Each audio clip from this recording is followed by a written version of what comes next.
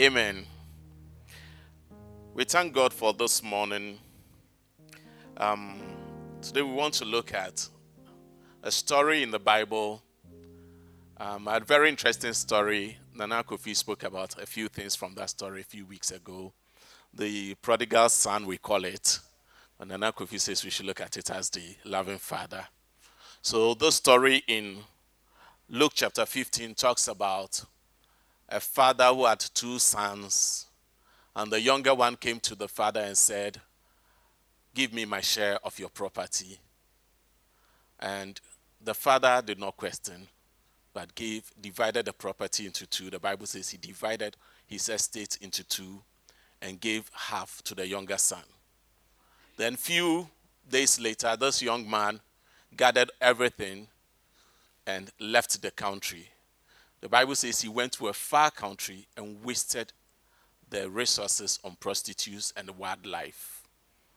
And when everything got finished, he has to get himself hired by a citizen of that country. Then he started working, and he was so broke that he has to take care of pigs. And this is a very important part for the Jews for Jesus to talk about a Jew taking care of pig. Shows how low you have gotten to. Then he even has to feed from what is being used to feed the pigs. The Bible says, at a point he came to his senses and he decided, in my father's house, even the servants have enough to eat. They enjoy life. Everything is good for the servants. And here am I, the son, suffering here. If I'm a servant in my father's house, I'll be better off.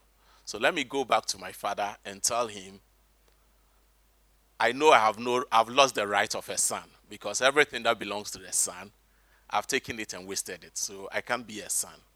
But at least employ me as a servant. So he went back, and the Bible says from a distance, the father saw him. And that's very important. It means that all along the father has been longing for his son. He has always been waiting, hoping that the son will come back. But then he couldn't go out there. So the question is, why don't you go out there to look for him?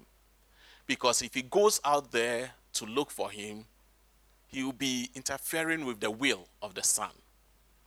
And that is good for us to know that God does not interfere in our will. He wants us to willingly, from our own will, love him. He loves us, but he will not interfere. He will not dictate how our lives to be. He gives us the best way to live.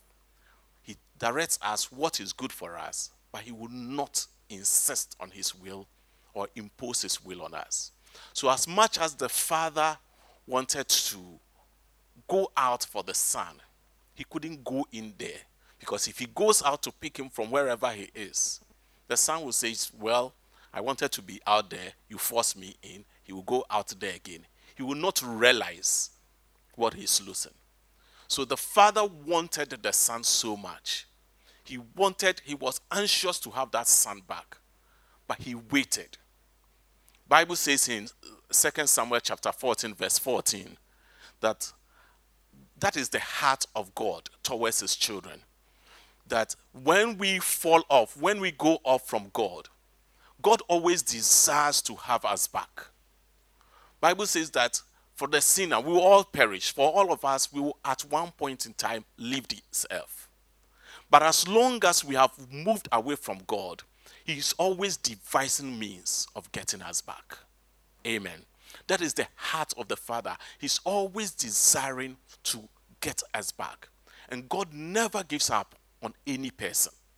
Any child of God that has gone astray, God never gives up on us. He's always desiring, he's always looking for means to get us back. That is the heart of the Father. So this son gets back to his father. And the father was so excited. He quickly told the servants, get a robe, forgetting about, there was no talk about your past. It is about you are back. And that is all I've been waiting for, to get you back. And the father was excited to have his son back. He gave him new robes, changed his robes, put a ring on his fingers, called for a big party, and celebrated his son, the return of his son. But there's an interesting part of the story here too, the big brother. This younger son left a big brother at home. And when the big brother got to know that the younger son, the wasteful son, was back and the father was celebrating, he got offended and questioned his father. And I want us to read Luke chapter 15.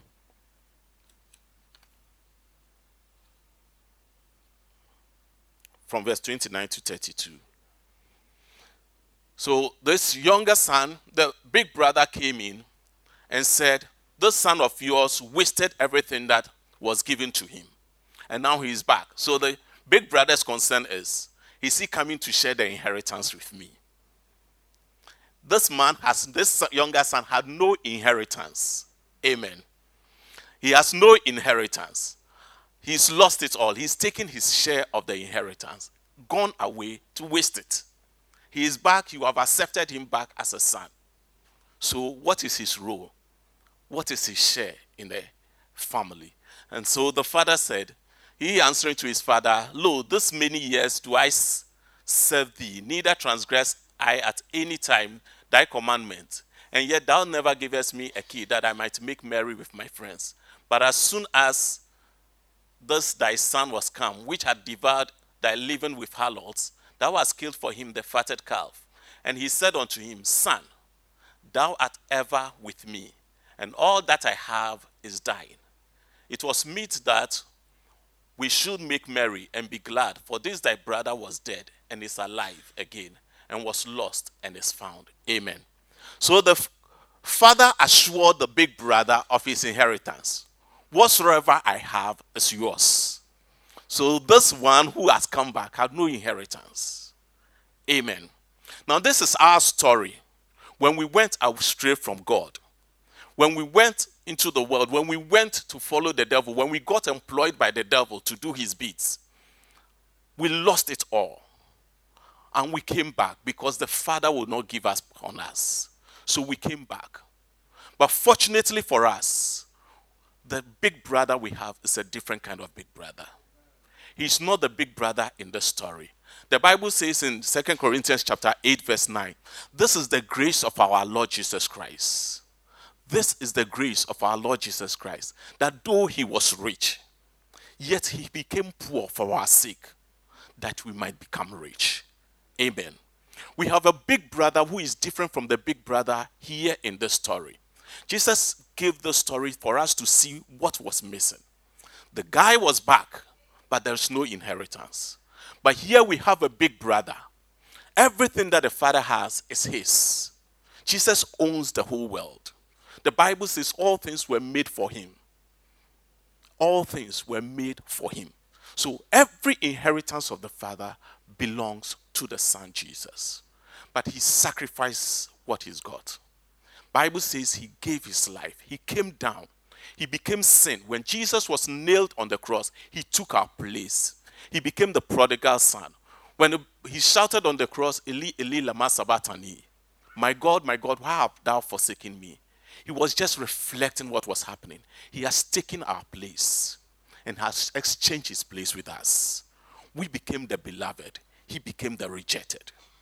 After his resurrection, he went to the heavens. Bible says he is seated at the right hand of the Father, interceding for us.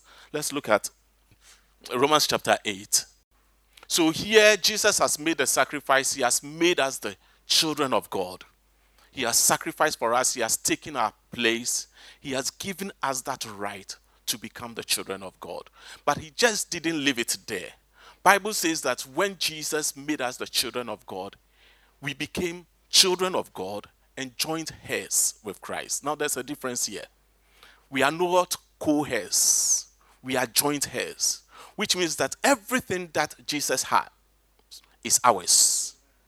It is not something now to be shared, unlike the big brother case, where the father's inheritance must be shared between two. Then they were co-heirs.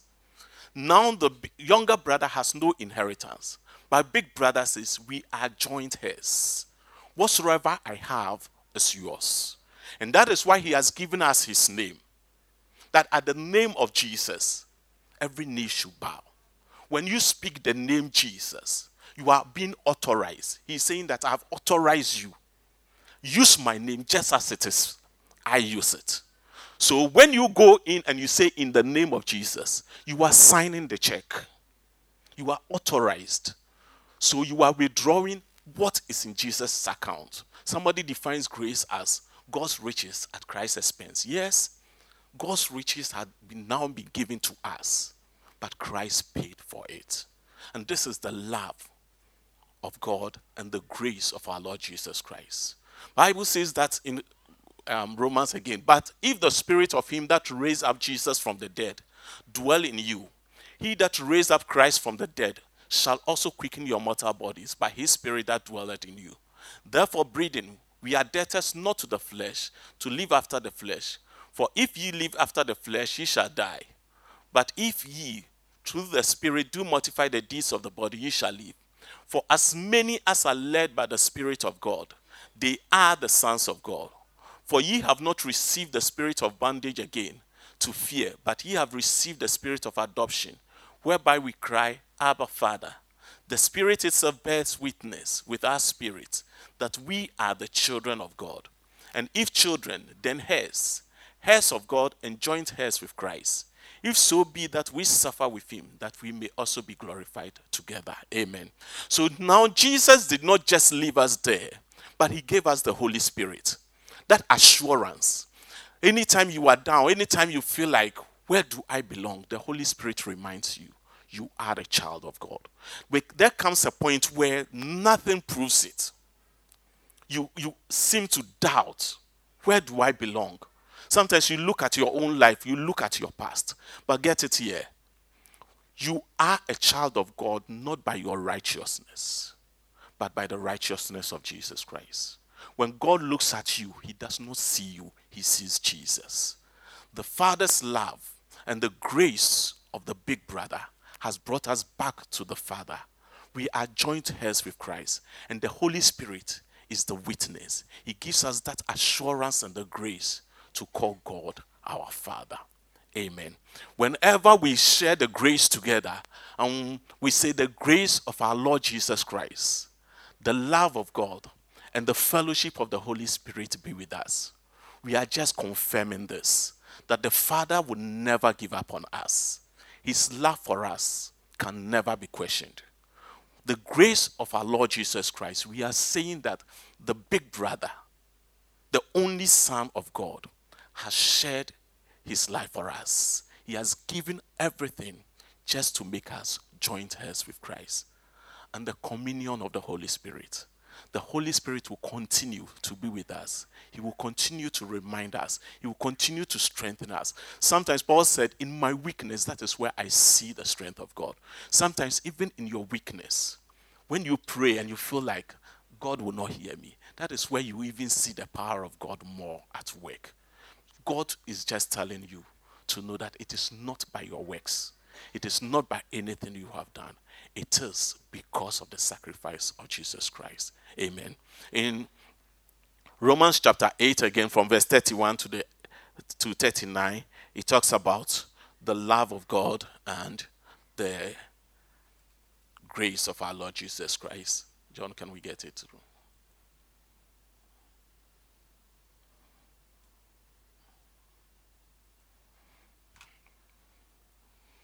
It says, what shall we then say to these things?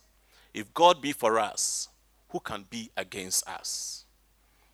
He that spared not his own son, but delivered him up for us all, how shall he not with him also freely give us all things? He did not spare his only son. So if what is dearest to God, his only son, if the big brother went out and the father had sleepless nights, what will it be like losing the big brother too? So if he spared his only son, what else is more important for him? And so why won't God give us anything we ask for? Through his son Jesus Christ. Who shall lay anything into the charge of God's elect? It is God that justifies. Who is he that condemneth? It is Christ that died, yea, rather, that is risen again, who is even at the right hand of God, who also makes intercession for us. Who shall separate us from the love of Christ? Shall tribulation or distress, persecution, famine, nakedness, peril, or sword? As it is written, for thy sake we are killed all the day long. We are accounted as sheep for the slaughter. Nay, in all these things we are more than conquerors through him that loved us. For I am persuaded that neither death nor life, nor angels, nor principalities, nor powers, nor things present, nor things to come, nor height, nor depth, nor any other creature shall be able to separate us from the love of God which is in Christ Jesus. Amen. Nothing, nothing. There is nothing. Sometimes we fear principalities. Principalities are high. We fear witches. We fear cockroaches. We hear something and we feel like this one can defeat or overcome us. But who are we? We are the beloved of the Father. Nothing can separate us from the love of God which is in Christ Jesus. Amen. Can we be on our feet?